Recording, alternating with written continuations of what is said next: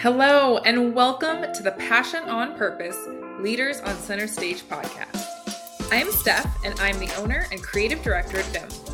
VIM's mission is to showcase the enthusiasm and passion of business leaders nationwide. I cannot wait to have you listen to the show, and stick around. At the end, we talk a little bit about how you can be my next guest.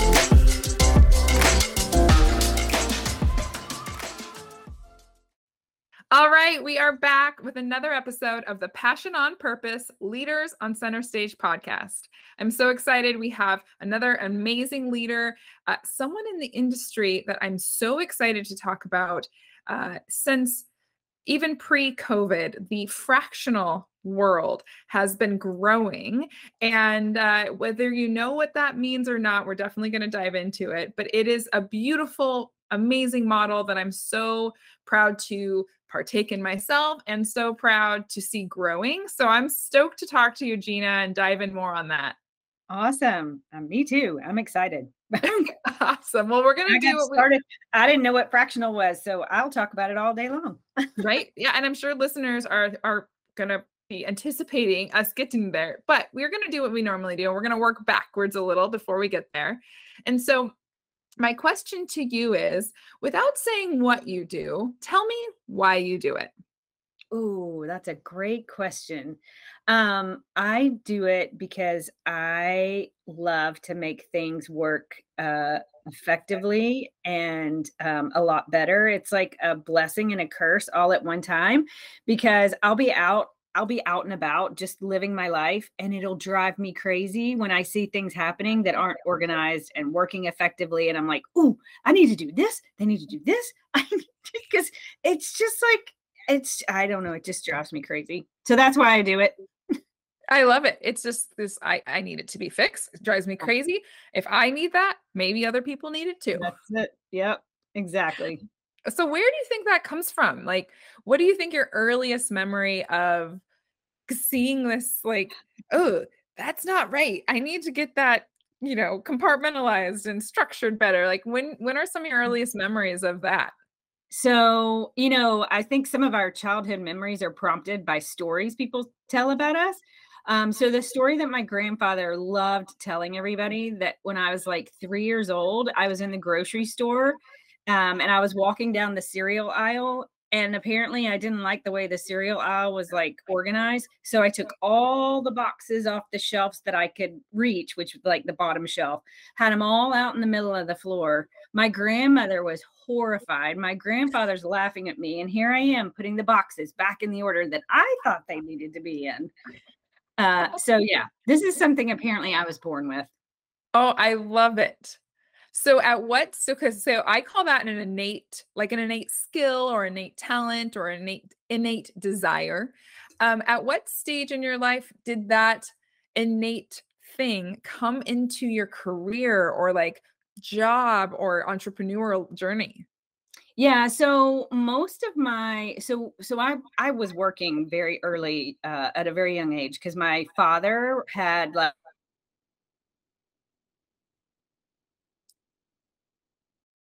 each time I inserted myself into a job, I was always finding, I didn't know I did this, but they're like, you just did that differently. And what you just did is better. Can you like tell us what you did or how you did it? And I was like, what are you talking about? I just did the thing. Isn't that how everyone does it? It's what I thought. Why isn't everybody doing it that way? And so that just became a trend in every job I went into. I went in, I saw something, I asked if I could change it. I changed it. They're like, oh, that works better.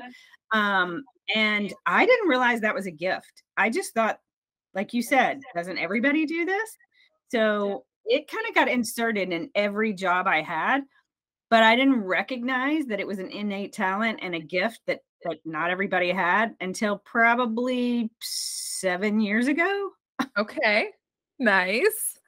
And then at that 7 years, okay, so wait, a couple things I want to unpack before I ask that. Yes. Okay, I love that you said that you didn't recognize it as a skill, because I feel like that is a huge, I don't know if I should call it a problem or a huge growth opportunity for everyone, especially, I mean, I look back to junior high, high school, all of these early young developments, college, first jobs, where you are just doing exactly as you did, doing what you assume is the normal, appropriate way to do X, Y, and Z, because no one ever tells us that it is unique, that you might do something different, right? We're never taught that. Mm-mm.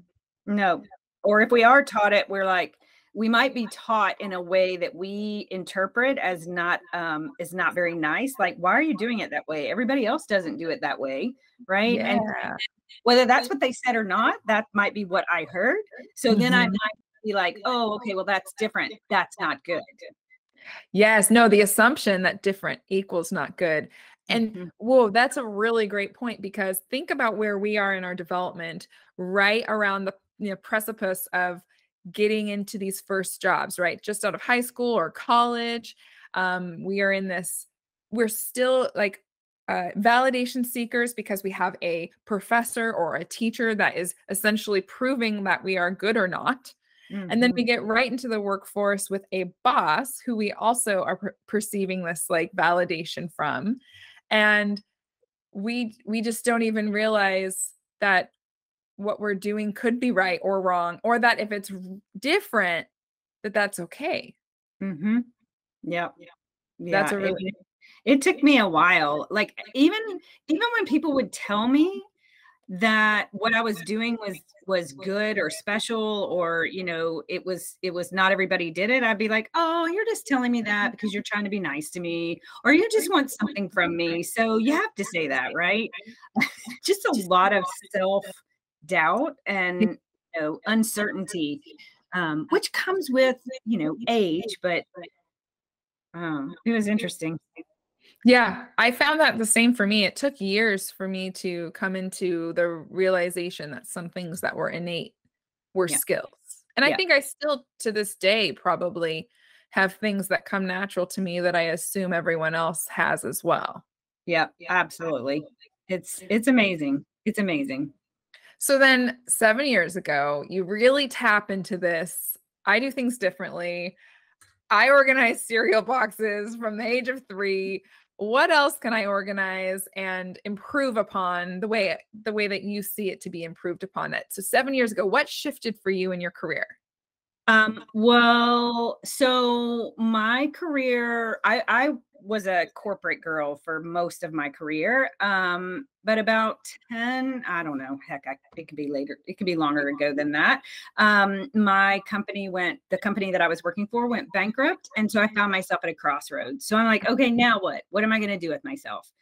It took me some time to figure it out, but someone somewhere along the way said, "Hey, Gina, you're really good at helping us grow. You're really good at managing change, which is a lot of what I do. Um, Maybe you need to do something like that for companies." So I started out kind of just consulting, doing some process consulting, change management consulting, some of that stuff. And then this whole world that you mentioned, fractional came out, and somebody was like, "Hey, what you do is really kind of fractional operation stuff. So Mhm. why don't you do that?" And I was like, "What? I don't know what you're talking about. I've never What is heard of the word? it. What does that mean?" And so that's really when it started. So And then when all that connected, I was like, "Oh, that's my gift." Because I would start working with these companies and they're like, "Oh, I didn't even see that." Like it was right underneath my eyes. How couldn't I see that? I kept seeing this thing. How did you see that? How did you know to make that better? You just knew. A lot of what I do is I go into companies and help them find the problem. They think they know the problem. They never know the problem, oh, I ever. love that. The problem. It's So hard to look into yourself and recognize problems. Like that's a yeah. hard thing. So having someone from the outside looking in is invaluable. Yes, yes. So that's when I started to tap into, oh, maybe this is something that I do that is special that not everybody else has. So now this word, this like fractional operations concept is put into your sphere, and you're being implored to do it because you have this skill. So what do you do with that? Like, do you just jump to Google and say, what in the heck is a fractional operations person do? Or how did the beginning really start for you? Well, I tried to do that. I tried to go into Google and say, what is a fractional operations? What does a fractional COO do? And there weren't very many responses back because there's a Yeah. lot of fractional HR, there's a lot of fractional CFOs, there are a lot of fractional marketing, but this thing called operations is this big black hole for most people that they think, Mhm. oh, it's just going to happen on its own. It's just the stuff that happens. You don't really need to focus on it. Nothing needs, that's fine. See if maybe a CFO is going to take care of that, or maybe the salesperson will take. It's like, no, no, no. Operations is the whole middle from Yeah. when you make the sale to when you deliver the sale. All of that in the middle is operations, and most of the time it's the most underlooked part of the business, and it is the thing that contributes the most to the profit and your satisfaction levels, your service levels, all the stuff. So I didn't really find much. So then I just started crafting what I thought it Love might that. look like when I was starting to go into some clients and work with some of these amazing business owners.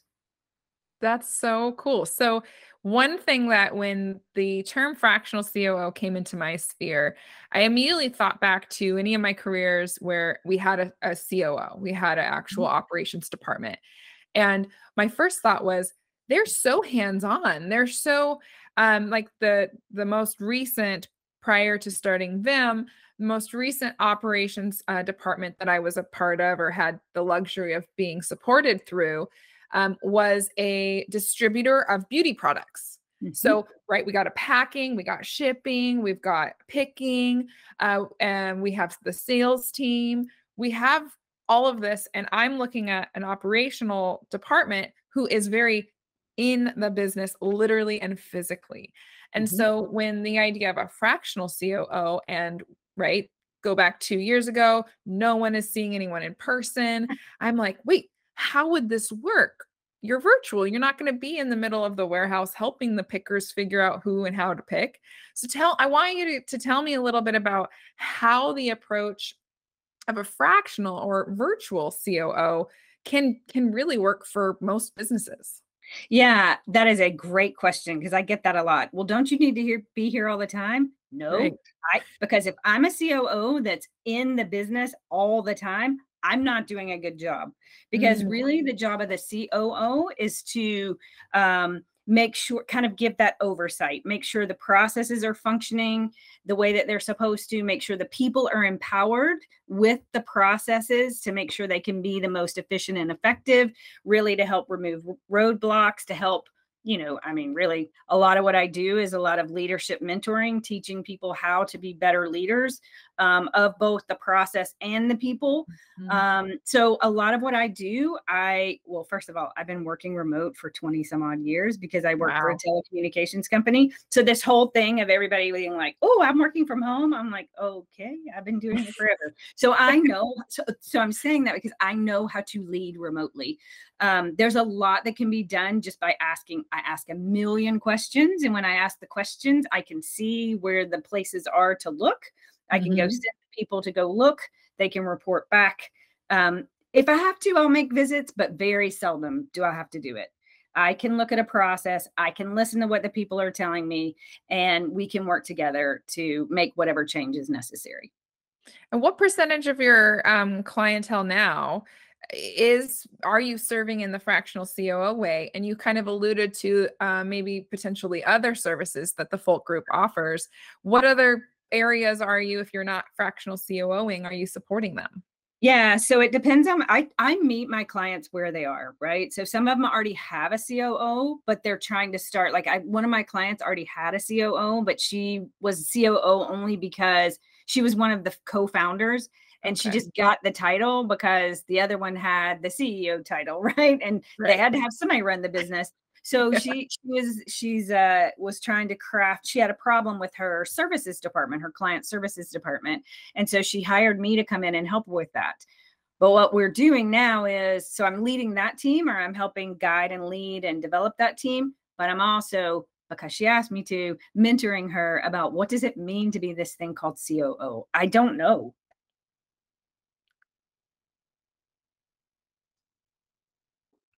Oh, I hope I didn't. Oftentimes, oh, Oh, I lost you for a second, but I hope I didn't.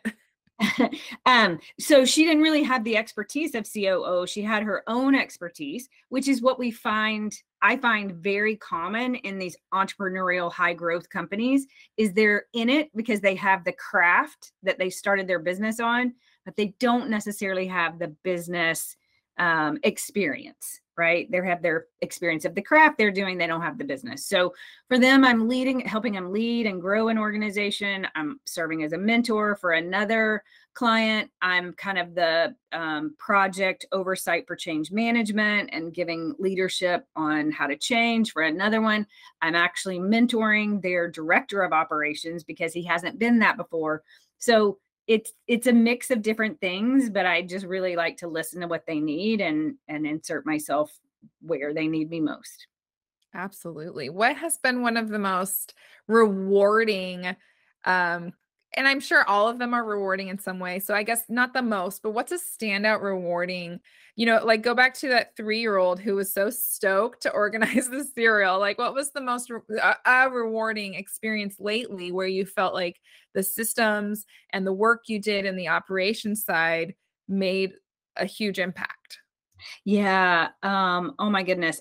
There's a couple, but one is one of my companies that I'm working with. I I could assess their entire organization and all their processes, and we are readjusting now to scale for growth. That's one of the reasons they helped me. But we're also, and how do I say this? It's a highlight, but it's not a highlight. We're making sure, and you've heard this term before, they have the right people on the bus to take them forward. Mhm. And in doing so, you're starting to see a shift because the owners were really burnt out and like, it's just not working or whatever. So you're starting to see the shift, like they're getting their passion and their energy and their vision back because we started working on tapping into how do we actually grow with the right people in the right Mhm. way. So it's really cool to see that when somebody's just like overwhelmed and stressed and like kind of almost downtrodden, to now get this whole energy and vibrance back, like, oh, I love my business now. Yes, I know I am doing it. That's just a lot of fun. I love that you've wrapped that idea of the right people on the bus, the team mentality into the operations because it's always fallen on, I would say, probably like maybe sales, customer service, or maybe HR's department, right? Very rarely in my own personal experience have I seen operations take control of that. And so I just wanted to state that, but I have a question because you said some things that are my memory is flushing back to previous lives of mine. Are you familiar with John Gordon's The Energy Bus? I have read that book. Yes. Okay, so are you working through with any of your clients that program that he has, or is that just a coincidence? Just a coincidence. I don't do that program. That the idea of the right people in your bus is really the concept behind that. And one of my previous employers did a phenomenal job of working through the operations director, so the COO, did exactly as you mentioned, brought that under his department to bring all of the departments together to get Yep. those seats filled. I love that. Yeah. And that's what we're doing because for me, I also need everybody to work together. So like, oftentimes in companies, you've got sales and then Mhm. you've got, marketing and then you've got service and then you've got finance and and you may have, and you're going to have like engineering if you're in a IT organization. And they all tend to be, even no matter how big the company is, they can get siloed. Yep.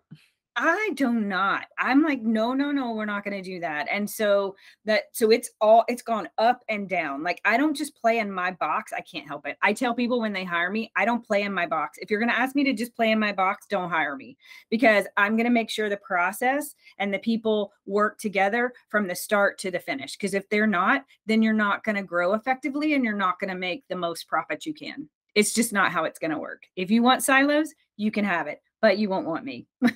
Yeah.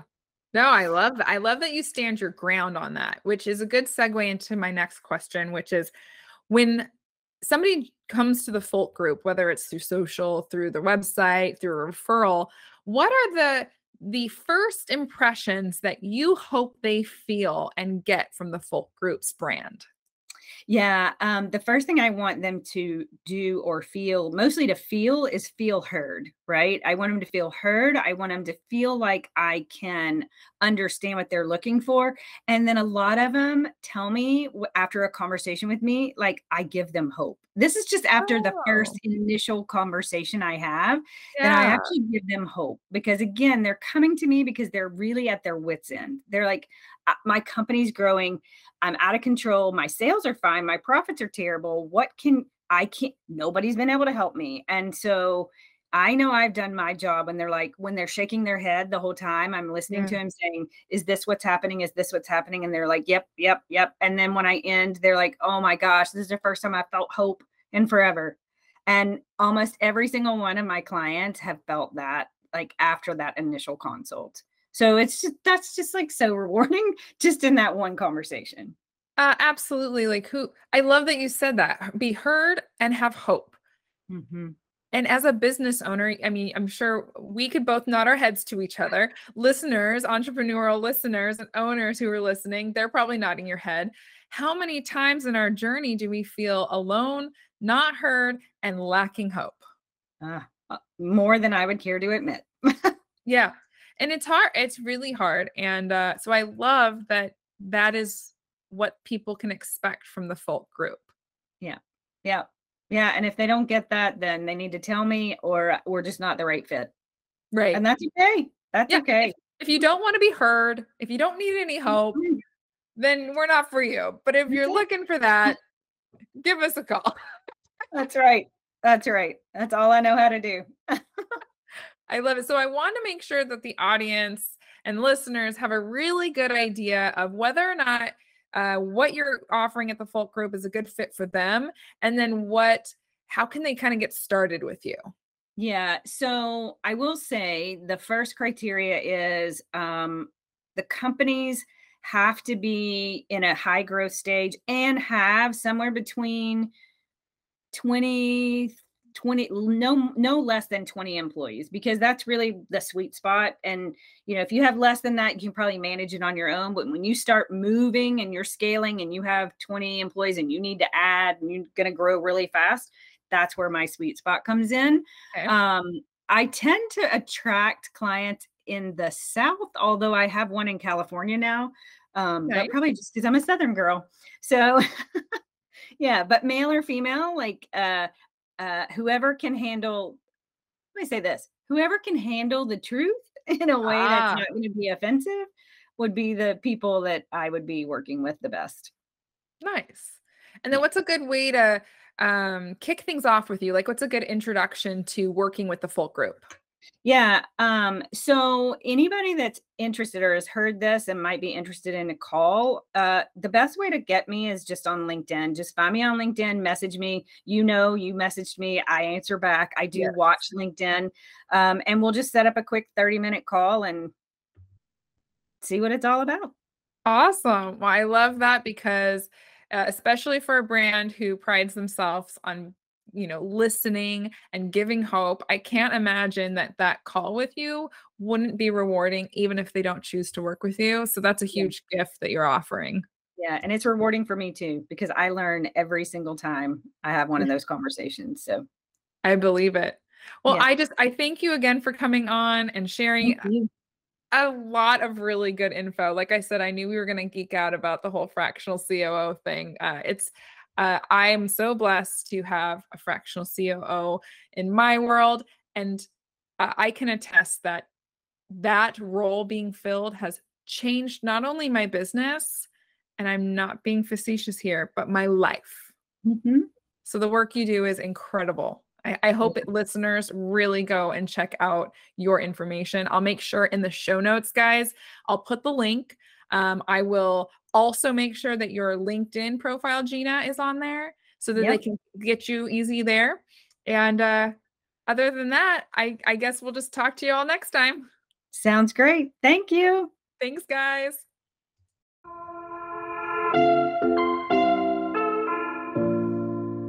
Steph here. Thank you so much for listening to the Passion on Purpose Leaders on Center Stage podcast. If you are a successful business owner and you lead your business with passion, we'd love to feature you on our show. We'd love to share with the world what makes your business great and how you have intentionally led passion throughout your business. Also, if you got any value or little tidbits from this episode, please take a minute to screenshot the episode and share it on your favorite social media platform. Be sure to tag us so we can properly thank you, and we love deepening our connection with our listeners. We are regularly putting out new episodes to feature leaders such as yourself who lead with passion on purpose. So be sure to subscribe to our show so you don't miss any future episodes.